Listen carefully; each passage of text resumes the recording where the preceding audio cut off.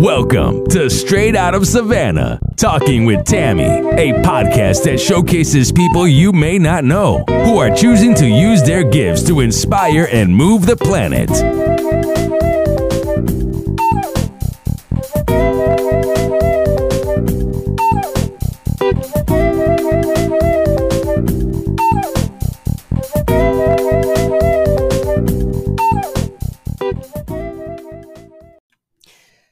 Are you in a spiritual awakening? Yeah, I'm talking to you right now. You've been stuck in religion for all of your life, and all of a sudden now you realize that God is so much bigger than what you were taught. And now your gifts are opening up and you start feeling like you're losing your mind, possibly. If that's you, reach out to me and let's do a session. Matter of fact, I do mentoring for people leaving religion, entering spirituality. And especially if you are in a spiritual awakening, your gifts are opening, you don't understand what's happening, reach out to me. Send me a message right here on this platform. Thank you so much. Bye. Thank you so much for joining us on Straight Out of Savannah. I am super excited to be here today. Today's guest is Safriana Luna, and she is going to tell you who she is and what it is that she does. And then we're going to take it from there. So Safriana, take it away. Thank you so much, Tammy. I'm so appreciative of being on here today. And I'm Safriana Luna. I'm also known as the Queer Spirit Guide. And I have co-founded a brand called Living Luna. And we are all about uplifting the others of the world. So we are just trying to shine our light and do our stuff out there publicly, openly, showing that it is okay to be different, that we can celebrate our differences and come together in community. And I offer retreats, rituals, and other such experiences to help people drop more deeply into themselves so they can live in that authenticity.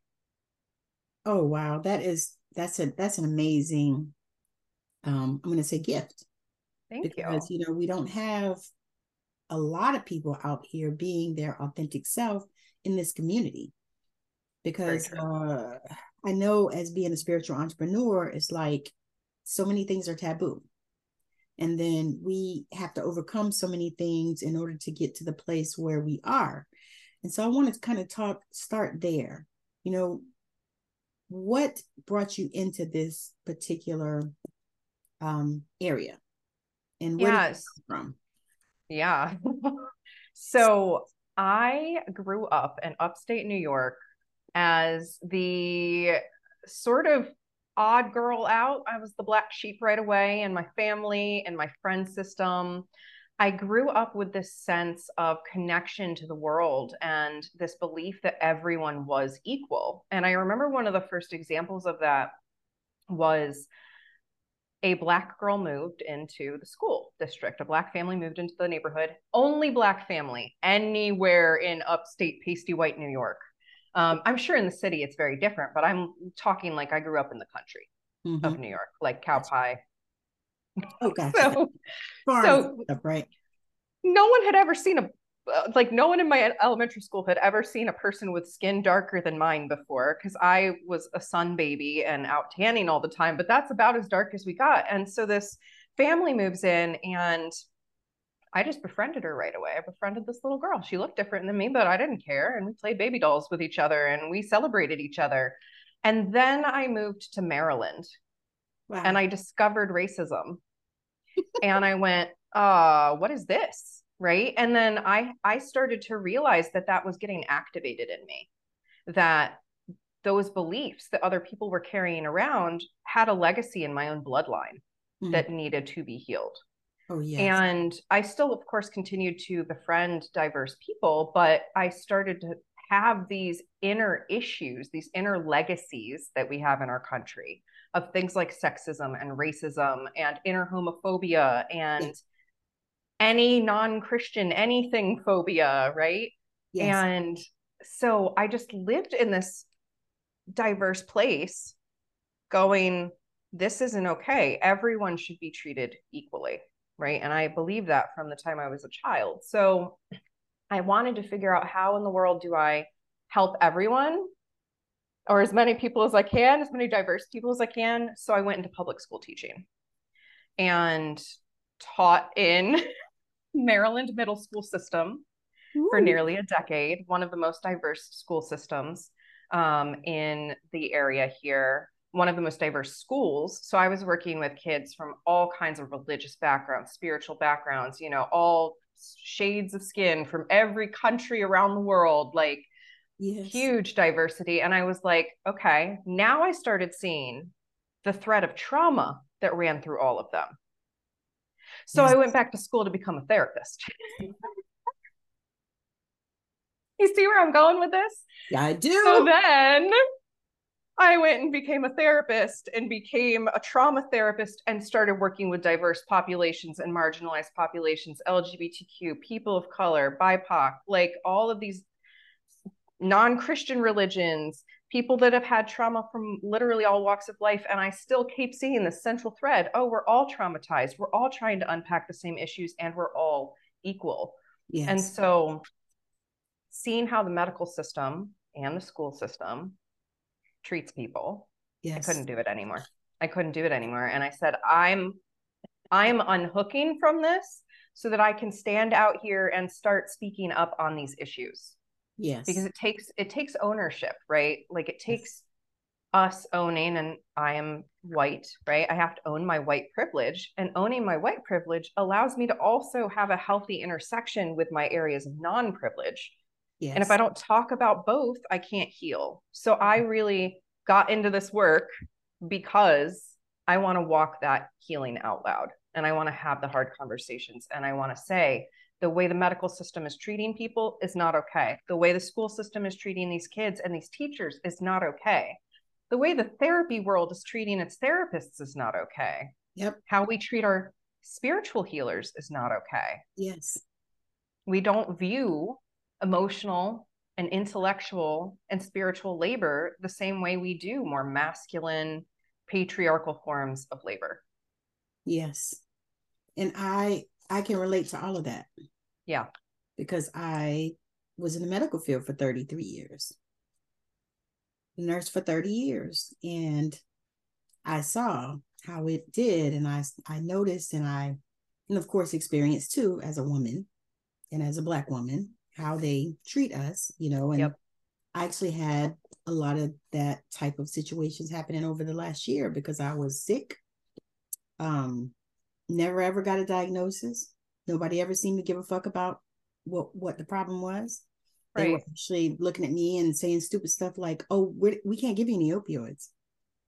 I said, "I never asked for any, and I don't want any.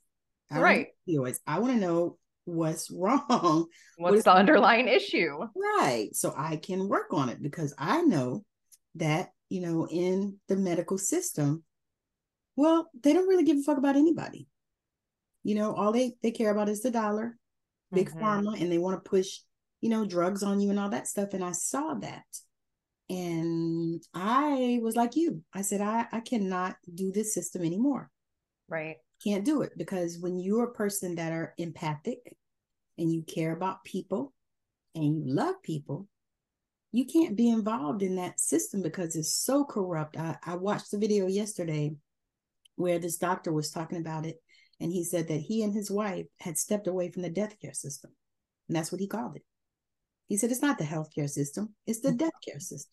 Yeah, And it I is. know that education is exactly the same because I actually have a few friends that they had to leave teaching as well because they had a heart to do it and they wanted to help the kids and the families and all that stuff, but they tie your hands.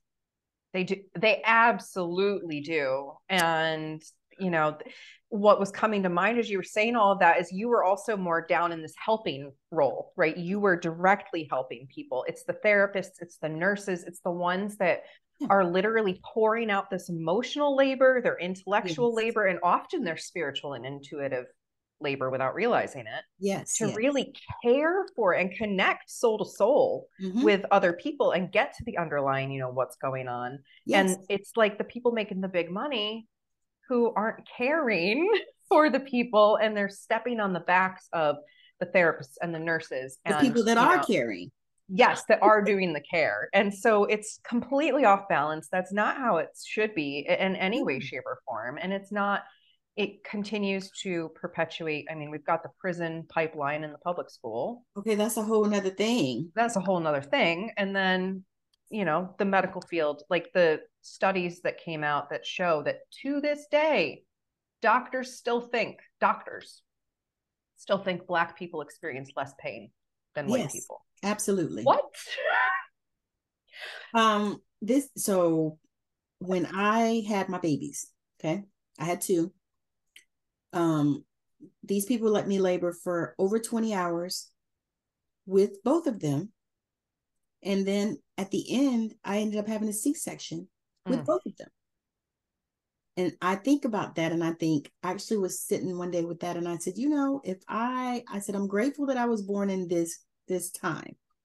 I said, because if I was born in like the 15, 16, 17, 1800s, I'd have died. Probably my baby would have died, and I had to be grateful for that. But then the other part is, why hell you let me labor for 20 some freaking hours, in the late 80s and the 90s when I had babies, why? Right. And then have to do a C-section. And they let me labor so long with my oldest that when she came out, she was purple. Yeah, because they had to get her out. They got her out in like 10 minutes. They were like, we got to do a C-section, blah, blah, blah. Before I knew it, they whisked me in the operating room, and they snatched my baby out so fast. And they took her away because she was freaking purple. So, I didn't even get to hold her. You didn't get the bonding. Right. And so I think about that, and I say, okay, and then with the next baby, I told them that it happened exactly the same way. I never dilated past 5. Never got to 10, never got to 7, none of that. And so I thought, and always in my mind, I think, I never want to say, okay, so was it racism that they did me like that? You know what I mean? I try really hard not to go in that direction. Right. But when you see it and it, and you're, I don't know about you, I'm 54 years old. You see it and you know it, you feel it, you know it. And you, even if you try to say, no, maybe it's, not that, but you know it. Yeah. I mean, I see it all the time. I recently went to, I'm not going to call it a retreat. I went on a vacation, we'll call it. And there were a group of us sharing on this vacation. And it was mostly a group full of white women with a couple of maybe ambiguous ethnic background, we shouldn't assume, we should not assume, but you can start to assume when you get to different skin tones that they are non-white. And there was one person in the group that was clearly non-white. She happens to be biracial, but non-white. And she was treated differently by the host. I swear to goodness. And I was like, what is happening here? Yes. How is this? And I just got off the call with a client. Was it supposed to be a spiritual retreat? It wasn't meant to be a retreat.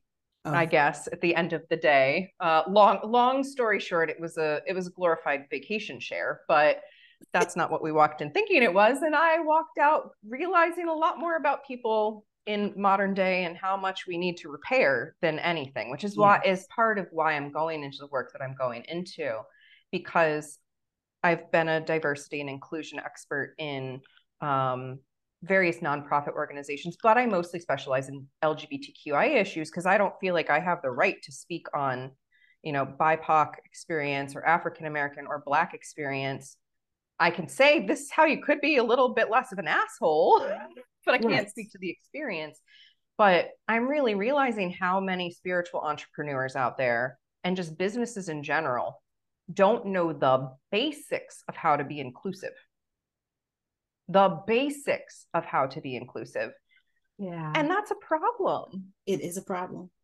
And it's a big problem. And the thing is I'm usually that person in those rooms. Typically, and for me, it's been like that since I was young, because I was always in the gifted classes and all this stuff. And usually sometimes just me, sometimes it would be 2 or 3, but I was that person, and I was used to it, for me. But a lot of people that look like me are not used to that, but for me, I was, and I'm still that person. Sometimes there Right. are rooms that I'm in and I'm still the only one that looks like me. Right. And I got to a place where I have decided that I'm not going to tolerate any type of abuse in any way. I'm going to call it out. Yeah. Because at times we would tolerate that type of thing just to fit in and to get along. And it has just gotten to the place where it's like, no, I'm not putting up with that. Yeah. You know what I mean? Because Yeah. if I paid my money, I'm sure I paid the same money you did. And if I took my time, or if I was invited or whatever, you know what I mean? So that's a thing. So I appreciate the fact that you said that, you were in diversion and inclusivity, that word. Yes. You were Inclusivity. word, but you realize that, you weren't qualified to speak from that vantage point. Mm-hmm. And a lot of people I've noticed that, they say, oh, I'm into diversion and, inclusivity and that type of thing, but you don't really know. You know what I mean? You've seen and you've heard and you've been in rooms, whatever, but it's no way for you to really know. Right. And for me, I have some friends I had to share with them. I said, you got privilege, and they didn't think they did because, they came from a poor family and all this kind of stuff. I said, it doesn't have anything to do with that. Right. I said, you have privilege because you can walk in rooms that easily that I might have to fight to get into. Yep. Exactly. And this person was like, no, but I feel like, this and that and third. And I said, no, I said, you got to look at it like this. I said, because this is what society sees. It has nothing to do with, whether I'm smarter than you or any of that kind of stuff. Whether I have more education or whatever. I said, it just has to do with, surface stuff, the color of one's skin, which is so, idiotic. It really, and I mean, like when I think of those studies that say doctors think people with a darker skin tone can experience less pain, I'm like, but the same organs and the same brain and the same blood, everything else, it's literally just the skin tone. I mean, and obviously like genetics, but like the inner working is still the same. And like it just boggles my mind. And that is so important. Like I talk a lot about intersectionality, and intersectionality comes from Black feminism, right? Black feminism stemmed into intersectional feminism. And go it into is that a little bit, because I know people don't really know what that is. Right. Well, if you picture a line, and above the line is privilege and below the line is non-privilege. Okay. Right. White is above the line. Male is above the line. High socioeconomic status is above the line. Christian above the line.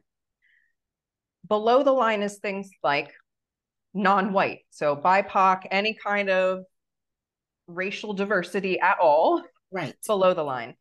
Female, born female, assigned female at birth, below the line. Feminine presenting, below the line. Yes. LGBTQ, below the line. Poverty status, below the line. So when we get into intersectionality, we start to recognize most people probably have at least one on the privilege scale. Mm-hmm.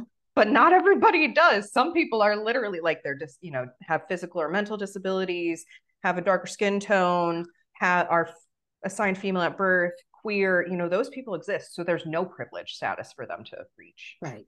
And the trans people, oh my God. The trans community is so under fire right now. And that is one that I do speak a lot on, because I'm a member of the community and I have my own gender journey that I can speak to. But intersectionality is important because when we can acknowledge it's ownership, right? I'm owning that I have my white privilege. And so I, as a person who is consciously using that knowledge, can leverage my white privilege to try and help everyone else below the line. Even though there are like 90% of me is below that line, there's still 10% that isn't. And it happens to be the very visible form, right? Okay, like that's the good. color of our skin. Yeah. So yes, like if you and I went and pitched ourselves to do a diversity and inclusion talk to a big corporation, well, statistically speaking, I'm probably more likely to get the job. And that is really screwed up. It's sad is what it is. Yes. And I remember so my name, Safriana, is a name I chose for myself. And Beautiful. thank you. I renamed myself and stepped into my authentic identity in my mid 20s. And I remember, thank you. I remember I remember someone saying to me, "You're going to have a hard time getting a job now because your name looks ethnic." And I said, "Excuse me, if a job disqualifies me because they are assuming that I am quote unquote ethnic, I don't want to work for them anyway. So they can fuck right off, because we shouldn't be judging people on these surface things like names and skin color But we at all. do. But we do all the flipping time." Okay, so speaking to that, I named my children like that because I thought of that. Yeah. And the Like fact that you my, have to my think about son's that. name is Dylan, and he's a pretty brown boy. And I'm sure he's a wonderful Dylan. He And is. My daughter's name is Sydney because I said I need to make sure that when they see their name on applications that they're not automatically biased. yes, My and son that especially, automatic.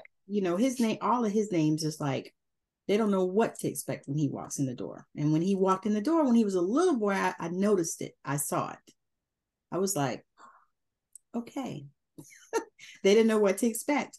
And that was how I thought, because I thought if I named them something, that sounded ethnic, then that was already going to be a strike against them, Right. like a disqualifier. And I didn't want that. And so oh my gosh, that's huge.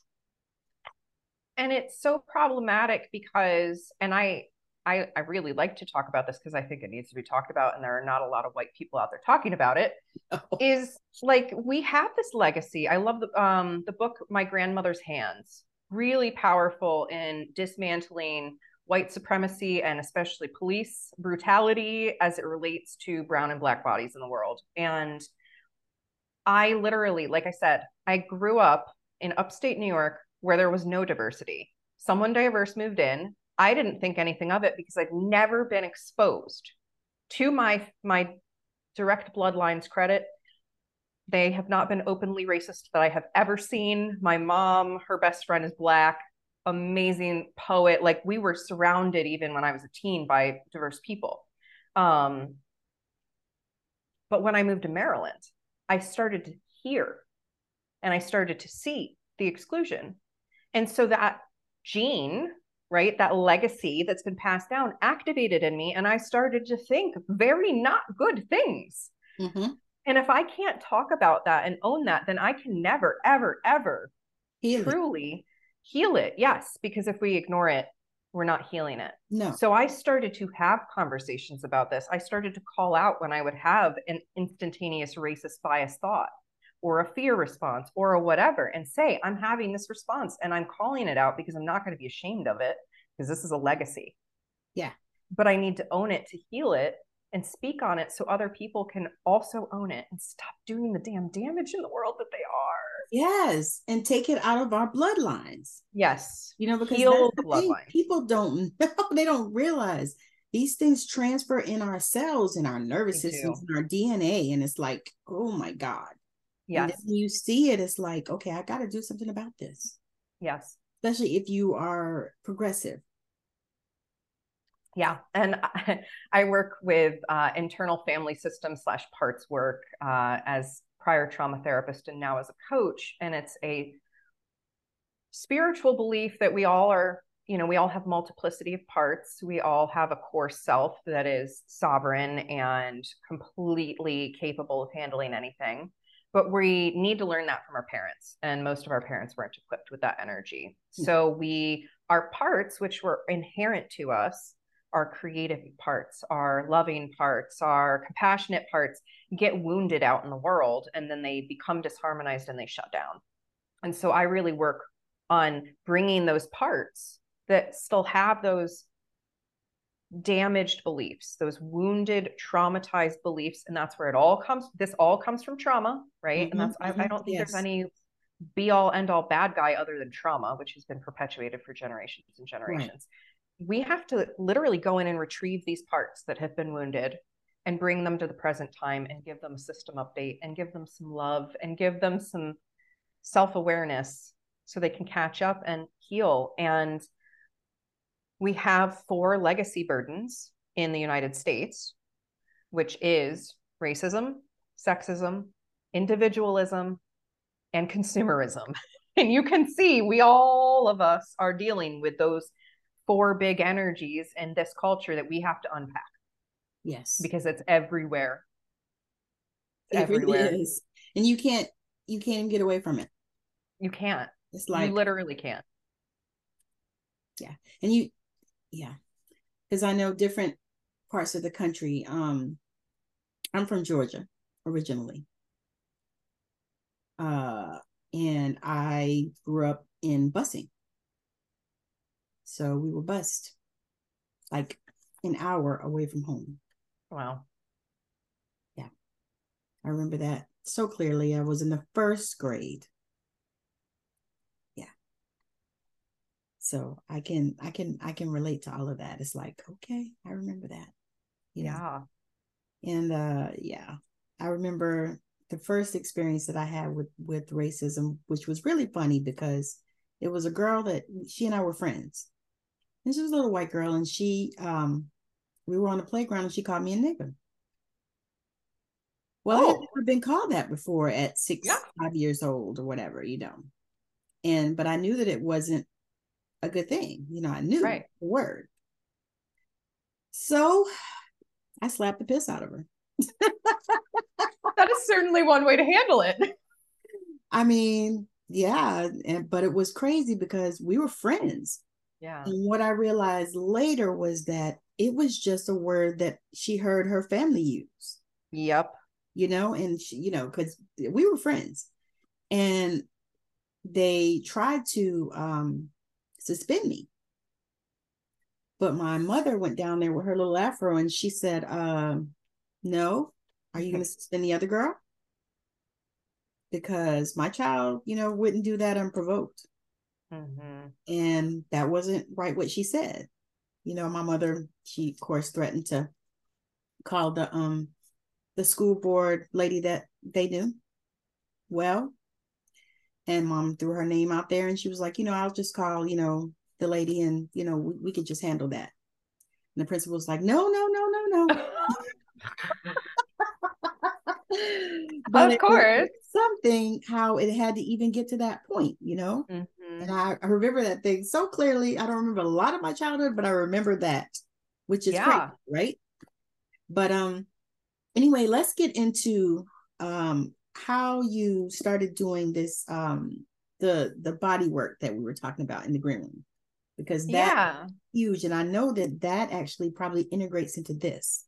Yes, it does. Because so we were talking about, for those of you listening, we were having a great conversation. I'm so sad we weren't recording it because it was just lovely, but we're just going to have to keep talking, I guess, about something that I've been studying for the last year. And I study with a group called Body of 9. And it is this understanding that here on planet Earth, there are 9 different types of bodies.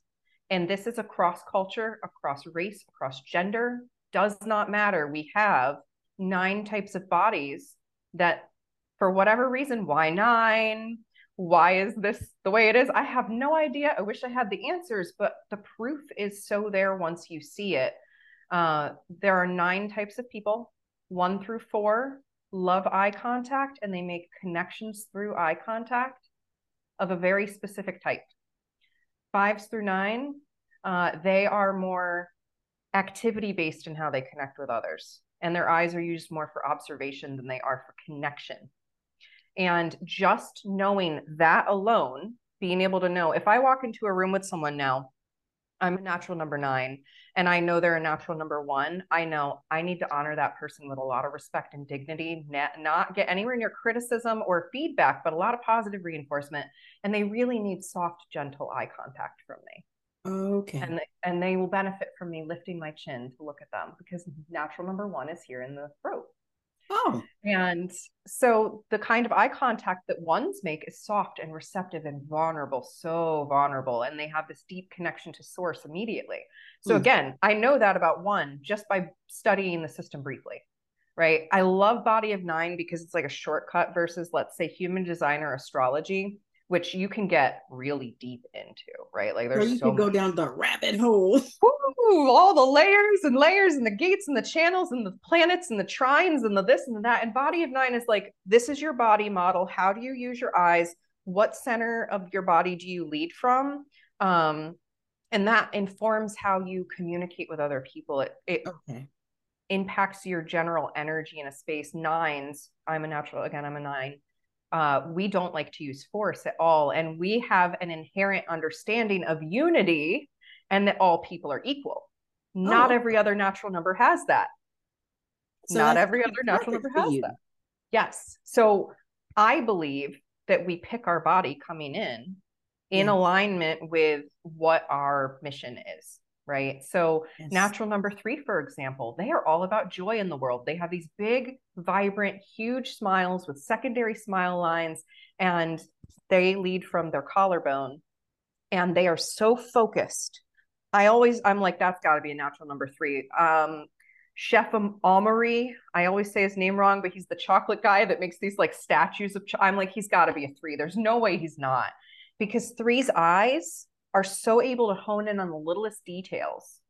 And when I went out and I learned how to activate the other numbers, what was wild is I actually got to feel the change in my own body. My eyes would change and I would be able to see things differently because I was activating the power posture of the different natural numbers. Oh, wow. So it's fascinating. And again, it starts to really break down. There's no such thing as us being different. It's just we all have our own body, and there are certain models of bodies across culture that if we just know the other person's model of body, we can immediately connect with them in a different and deeper instantaneous level. I I could talk about it for hours. How did you Hours and find hours. it? So I was on my own recovery journey from codependency and overcoming trauma and abuse that I had endured when I was younger and in my 20s. And I happened to go to like a self-development empowering event with Lisa Limata and Kayla Jetta of the Rise Leadership Circle. And I just was networking. It was my first time networking. I was terrified. And I met a woman named Jess Verrill. And Jess was writing. Jess is a publisher, House of Indigo Publishing, and she was working on a multi-authored book on parenting. And for some reason, I had the loudest call in the world to get in this book, which was really weird because I'm not a parent. I've lost children, and I have had bonus children or stepchildren, whatever you want to call them, but I don't have any biological children of my own at this time. So I was like, why do I want to be on this book about parenting? But I joined the book project, and that's where I met Susan. And Susan is the one who's been studying the body of, and she and her husband Martin call it body of 9. It is so important to know that a rose by any other name would smell as sweet. They have attached it to numbers and they call it natural number, but we could call it literally anything in the world. The core knowledge is that your body holds your own wisdom and inherent gifts, your spiritual superpowers, your natural abilities. And because you don't match your parents, that's one of the most fascinating things. Unless your family was bigger than 10 people, that's when you would start repeating the numbers, right? Because you've got 9 to go through. So parents, they have not yet found parents that match natural numbers that have had children together. So we've got 2 different parents, 2 different numbers, and then all the kids coming out are different numbers, and the parents are applying their lens of how they see the world. I have clients come in all the time. They're like, Yeah, my dad always made sure to tell me that I had to make eye contact or it was disrespectful. Well, dad's probably a 1 through a 4. Yes. Because I know a mom who's a 6 and she does not care. Her kids are all connectors, 1 through 4. She's a 6. She doesn't care. So she needs her kids to actually come over and tell her, hey, mom, look at me because I need your attention right now. And they have a code for it. So that That's mom isn't neat. teaching you got to have eye contact all the time. So yeah, it's a major shortcut.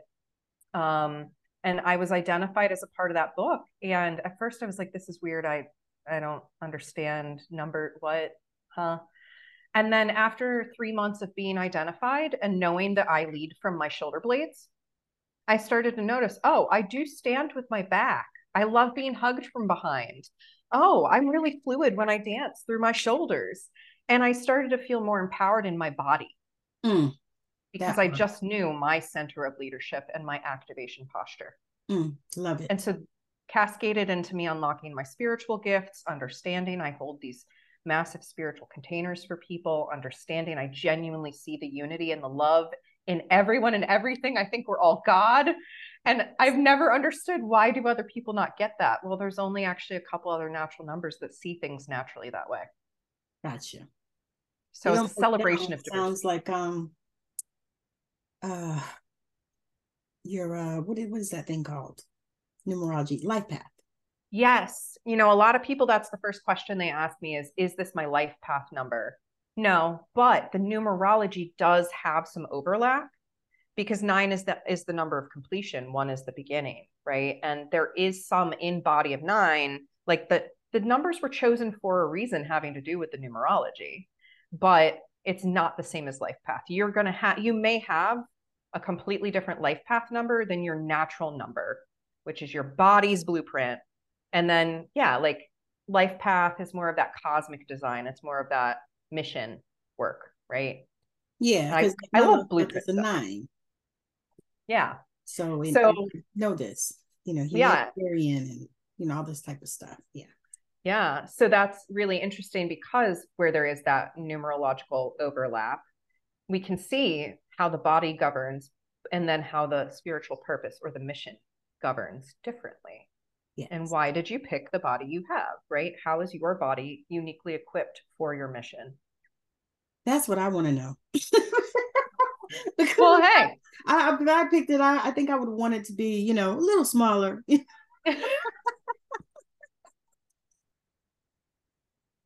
Well, there are answers out there. And I feel, again, when I learned my natural number initially, I was like, I don't really get this.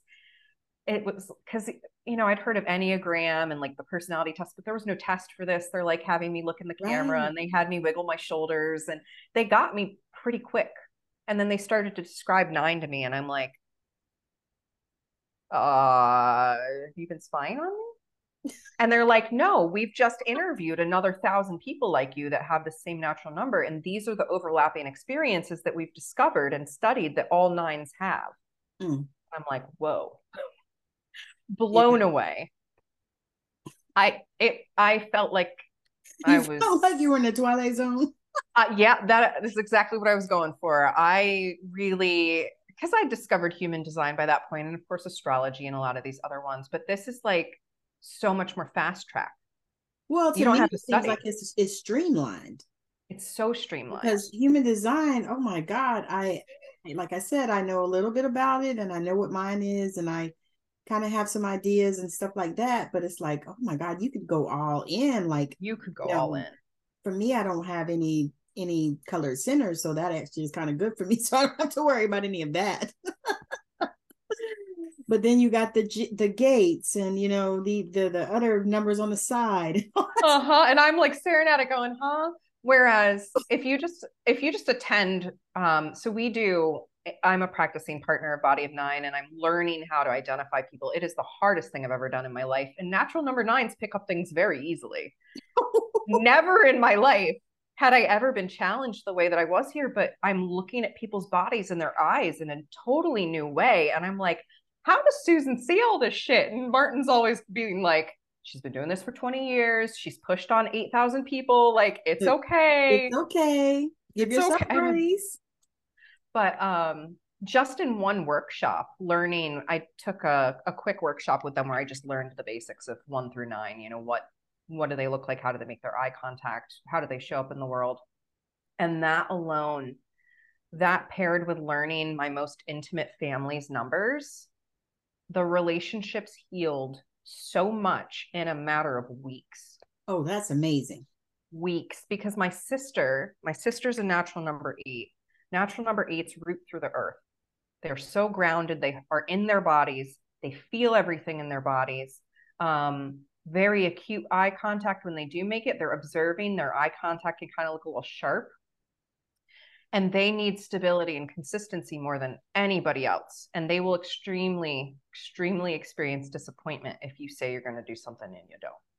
Everyone else, you say you're going to do something and you don't, they're like, oh, that's obnoxious. But 8s, they might abandon you if you if you say you're going to do something and you don't.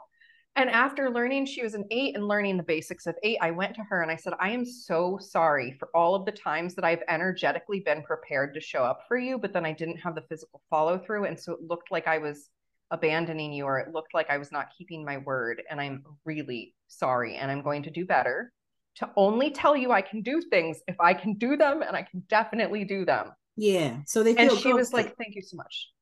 Yeah. She felt seen, she felt heard. And I've been able to stick to that because I know she needs me to be really consistent. And she also needs me to give her time to make her own decisions, which is 8s take longer than anybody else usually to come to really hard decisions. Okay. Yeah. So 101 right there. And I was just able to instantly connect with her in that way. That is so neat. So now were you able to see what your parents' number was? So what's really interesting, a lot of us will marry we'll marry our parents' natural numbers. We'll end up with one of them. And my father passed away a couple years ago, and we've been trying to kind of like look at old photos and do our best guess, but you really need to be able to see the dynamic movement, because in photos, a lot of us are posing, we're wearing makeup, we're, done up, whatever. But my relationships thus far have almost exclusively been with natural number 1s. And we're pretty sure my mom is a 5. One of the things that can impact being identified is obviously if you're wearing makeup when you show up to the call, or because that changes how your eyes look. But also trauma, plastic surgery, things like that can impact how because we can collapse around our numbers. I think I was collapsed around my 9 for a really long time.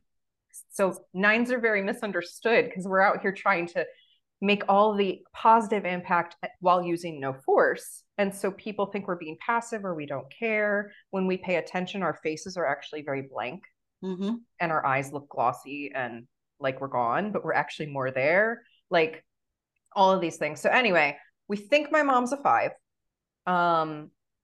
We need to get Susan and Martin or me better trained to be able to push on her a little bit more, because she's had so many experiences and she's had some surgical stuff that has changed her body shape.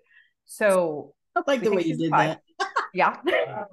And we're pretty sure, because her current husband is a natural number 1, the chances are my dad was also a natural number 1.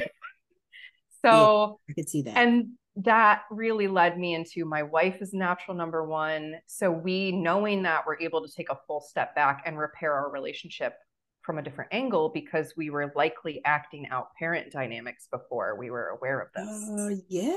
Oh, wow. So now we're able to talk about that and unpack it and get to the healthy side of our natural numbers. My other partner is a natural number 2. Totally different energy. They lead from the ribs. We call them the ribbles around here. They lead from the center of the bottom of the ribs, like below the heart. And they have these big sparkly eyes and these cute little cheeks. Like they have these cute apple cheeks when they smile. And they are so able to meet with someone in intensity right then and there with eye contact. They're ready. And they are mirrors. They're able to mirror the energy of anyone they're with. So that's very different than 1, the throat, which is all about vulnerability, and it's all about opening up to the depth of your truth. Yeah. And vulnerability. Like you see the slight differences, and 9s are just holding space for you to be the fullness of who you are, knowing you're unified with God. Like this is magical stuff. It Threes are is. bringing the joy. Fours bring the depth of emotions. Fives bring the framework to the world and a connection to source. Sixes bring leadership and dynamic energy of what's alive in the moment. Sevens are our visionaries and they see all the possibilities. Eights hold the really calm, physical, grounded space with dignity for everyone. And our nines are holding down the fort. So that's powerful. yeah. And when That you is know some everyone's amazing number, work. and you can bring everyone together in a corporation or a family, knowing that, think of the work you can do together. I was going to say that sounds like powerful work. I mean, because I haven't heard of it before. And so it's really intriguing to me, and it sounds like, just like you said, more streamlined and simple than astrology that takes you, people will look at me and they're like, well, do you know astrology? I'm like, no, I know my sun sign. I know my moon sign. I know my rising sign. I now know my Venus, but that's really about it. That's where I'm at too. And for some people, it's an awesome special interest. And I love working with practitioners who specialize deeply in these things because they can teach us so much. And sometimes it's just nice to get to know someone right away and know how to communicate with them without having to unpack a whole chart. Yes. What did they say now? That part. Yes. Because I tell you, I thought about it one time. I was like, maybe I'll study astrology and start looking at that stuff. And my eyes started crossing. And I was like, no, you know what? It's like I'm a writer. And people say, oh, well, I had to write it and I edited it. And I said, you know what? I am a writer. I'm not an editor. I'm not a formatter. I'm not a cover designer. Not any of that shit. I write the story. That is what I do. I said, so I am, truly one of these people that have learned that I'm going to stay in my lane. Yes. And I'm going to let these other people go in their lane and do what they do. And if I need them, then I can reach out to them, for their area of genius. Yes. A work in mine. I love that. And that is, we are not meant to go it alone. No. We're not meant to go it alone. This legacy that I was talking about earlier of individualism has got to go. We are meant to work in community. Yes. And what I've noticed lately is that a lot of people are trying to create communities, because I've been in a bunch of different like Zoom rooms with people that, are having virtual teas and happy hours, and I call mine the power hour, different things that we're doing. And that's been a lot of fun. And I didn't think I would like it because, to be honest, I am an introvert, really. Yeah. But I was like, you know what? I need to do this. And so I've done a few different ones. I have one, she was reaching out to me. She's like, well, are you going to join? Because, it's $39 a month and this and that. And I was like, well, that's not what I'm going to do right now. But I appreciate it. And it may come a time when I will do it. But I've been in a lot of different rooms and I noticed that people are just like creating community. And I think that's great because we need it. We do. We need it. It's like we crave it, especially after this pandemic.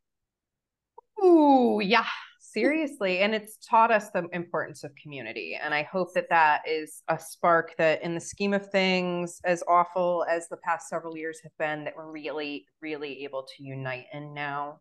And without it, I wouldn't have probably met Susan and Martin in the Body of Nine community. I wouldn't have gotten into my spiritual work because I would not have been pushed out of my comfort zone at the agency, right?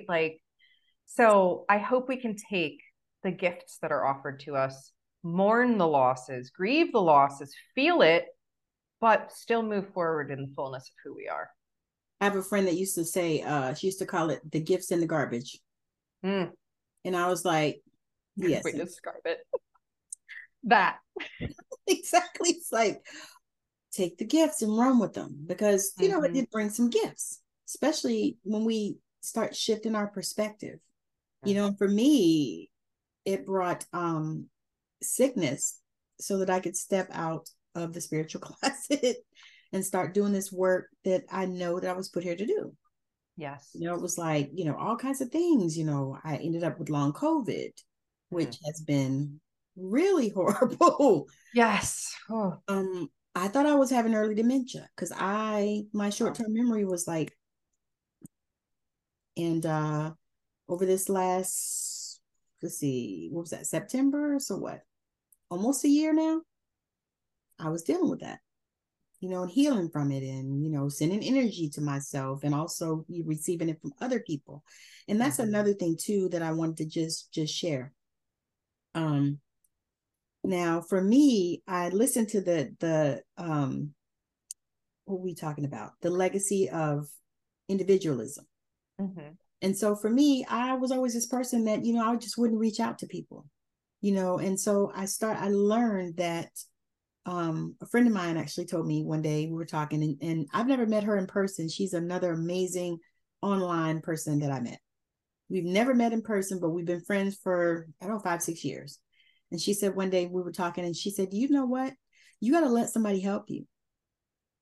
And I was like, she's right. She's right. Yeah. And so I did. I started, allowing other people to, work in my energy, because I was working in my own energy and sending my own self healing and doing my own Reiki on myself, and all these other things, that these courses and classes and stuff that we're certified in, 50,011 things of them. Yeah. Yep. Feel that. So I said, okay. And so I started doing that, and I started, seeing the difference and receiving. And then I realized, I thought about it. I said, it's just like a massage therapist. You can do your own massages. It's very, very true. You might be able to massage your feet, your right. other hand, maybe your shoulder, but you're very limited on how far you can go. Exactly. Yeah. And it's like, okay. And I was resonating with this, what you were talking about, how we really have to get out of this, because to me, that was a part of it. Mm-hmm. It's like, okay, I'm good. I don't need, anybody else. I'm good. I'm all right. And, just being able to step into this place where, we are, forming communities and being a part of communities and actually opening up. Because what I notice is a lot of people are so closed and shut down, especially after this pandemic. Yeah. And I think it's so much isolation and not understanding people and not seeing them for who they are. But I call it the mythical number 0 in Body of 9, right? Like this idea that we're all the same, that we're all one size fits all, that everyone can come back to this like neat sum 0. No, we're all different. Yes. And we need to celebrate those differences. Yes. And come together love on each other because of them. Yes. And come together in community. Yes. Can we do that? I believe we can. I was going to say, do you feel like we can do that in our lifetime? I want to say yes. I'm going to have faith that yes, it's possible in our lifetime. I think that it's going to take radical things like bringing Body of 9 to the forefront, where we can celebrate people's superpowers and differences in different ways. I think it's going to take more diversity and inclusion educators coming out who have done their own work on their own niche, non-privilege, that can leverage whatever bits they have or have connections with people that have leveraged their privilege to start getting in more places and speaking. We're not going to get there with silence. We're only going to get there with more vocal acceptance and celebration of each other's differences. I feel like that's a part of my mission for interviewing spiritual entrepreneurs, because I feel like, we need platforms. There's a few, because I love Next Level Soul. I love that. And I love what's that girl? I was watching her yesterday, Deja Blue. I love her podcast, and a few of the other ones. But I feel like this is a part of my mission to help to get spiritual entrepreneurs out here. Because a lot of them, they're afraid to get out there because, a lot of us are afraid of judgment and all these other things that come. But I feel like, that is something that, I've been called to do. And I also love it too. Yes. And that is, the more we can embrace the joy with what we're doing, and when we are able to unlock our blueprint, when we're able to step into the fullness of our gifts, we can stop buying into this screwed up capitalistic system of one size fits all and start reinventing ourselves, our ways of moving through life, and we can start healing out loud and showing other people it's possible to break away from that too. That's really what I'm doing in my mission. I was going to say, I'm so excited about that, because when I was listening to you say that, you know what I heard? Michael Jackson healed the world. Mm-hmm. That's what I heard. I was Yeah. like,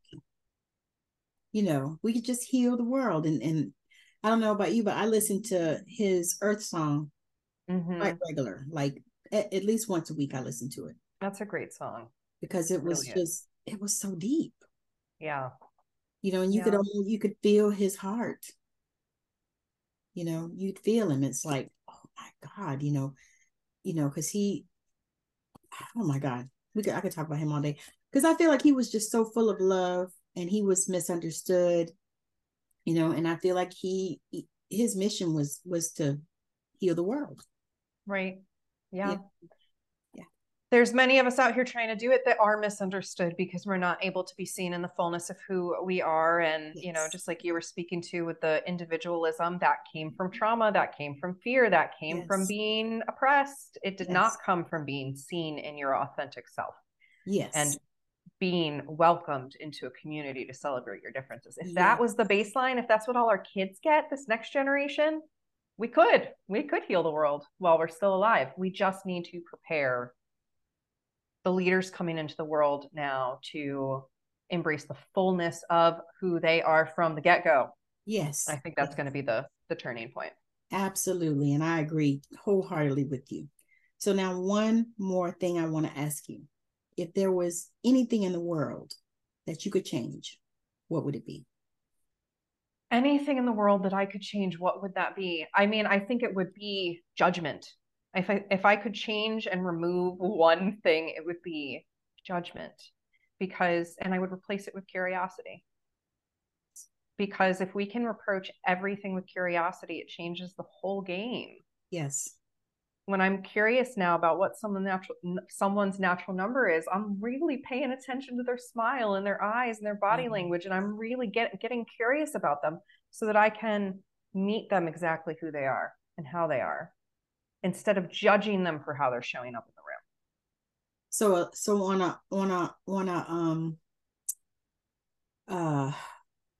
on a superficial level, what would you say my natural number was? So I'm not supposed to, because I'm not fully trained, make guesses. But what I do notice right away with you is that you do seem to match my energy in the room, right?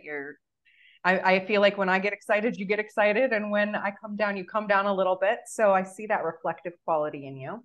You do have some real cute cheeks and a great smile. So, and your mission in the world seems to be connecting people. So my initial impression is that I believe you could be a connection number. But that is all I will say right now. Mm-hmm.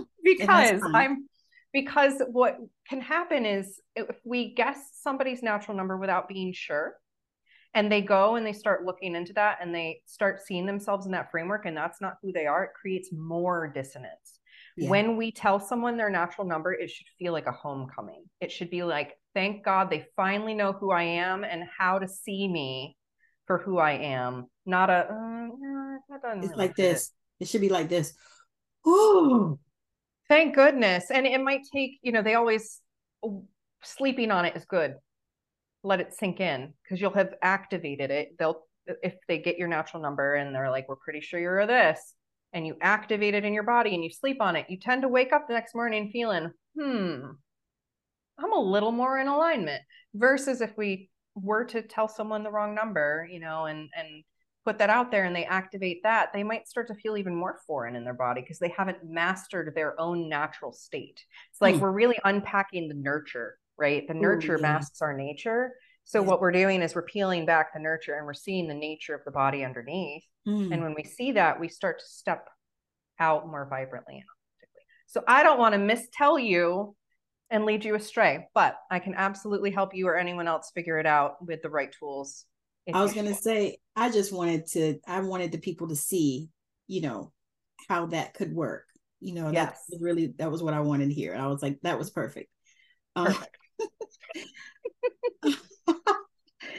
I can relate to that too, because when I first figured out my human design, the time of my birth I thought was a different time than it actually was.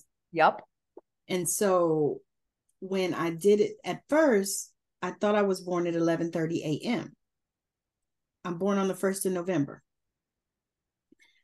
My mother told me that I was born just after midnight because she said that she held her legs closed because she didn't want me born on Halloween. Well, and that changes the perspective of things with regards to human design and astrology, but it does changed the not whole change your design. human design. Yeah, or it does not change your natural number. And I thought, whoa, because I thought I was a projector. That's a huge difference. Yes. And then when I found out, well, I didn't really even align with being a projector either, because I was trying to figure, I was like, I don't know about this, you know. And then I was like, well, maybe that's just not for me. And then when I found out the real time and I did my chart and it came up reflector and I started looking at it, I was like, you know what, I kind of do align with that, because I do notice that, you know, I need downtime. I have to have it. I need alone time where it's just fucking me. Yes. You know, and I noticed that, and I've always been that way. Right. You know, so I was like, okay, I can see, you know, some aspects and stuff like that. But anyway, any last words that you want to say? And then if you have any programs or anything that you're doing that you want to share, or any, you know, anything that you are, you know, building or anything, just share that. And also share with the people where they can connect with you the best, you know, because some people like Facebook, some people like Instagram, some people like LinkedIn, you know, whatever. Oh yeah, there's a billion things out there. I mean, my final words would be that I believe in you and your authenticity. And I believe that the most important thing you can do to heal the world is to work on stepping into your authenticity, because like cells in a body, every single cell counts when it comes to the health of the whole being. So, yes.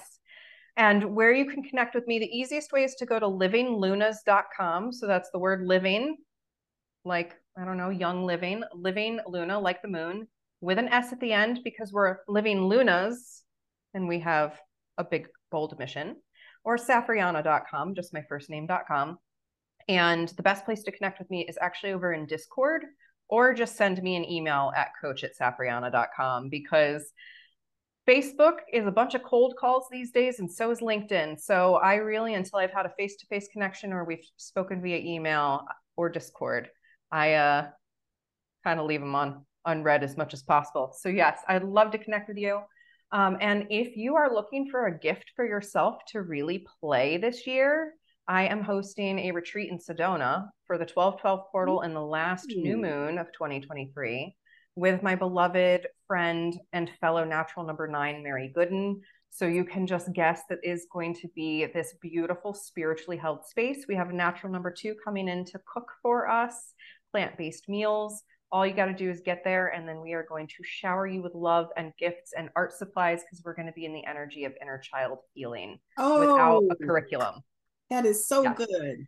Yes. So good. So that is where I want everybody to come join me there. So far, the crew is a bunch of like starseeds and spiritualists and artists and writers and just awesome people. And I also have a spiritual community for anyone. It is open. It is meant to be diverse. It is not one religion. It is spiritual self-expression and sacred self-mastery. I call it the Sacred Moon Circle because it's just an easy name. We meet on new moon, full moon, and a manifest your month call, as well as the 8 holidays of the wheel of the year. So we celebrate all the seasons together and the transitions throughout. We really go with the rhythm, and you just get to show up authentically in that program and journal or meditate or do art or whatever you need to do, as I lead channeled meditations and light language and whatever sparks in the energy that night. So it's a great time. I love it. I love it. I love it. You know, this stuff geeks me out and I love it. Yes. And it's just cool for people to come together and be celebrated for who they are and what they do. Yeah. So thank you. We need love. We do. You know, all of us. Yeah. Every single one of us, we need love. And I tell people, I'm like, if you don't feel like you need love, what do you need? I said, because you know what my thing is? Love is the principal thing. Yes. Love is all source. Love is magic. Love is unity. Yes. Yes. So I'll have all of her details in the show notes as well as her links, how you can connect with her. I believe she has her Discord community as well as website and all that stuff in there. So you'll be able to click on those. There'll be clickable links. And I'm so super excited just to be here with Safriana, because this has been so amazing. I definitely want to stay connected, and we might have to do a part 2. Absolutely. Absolutely.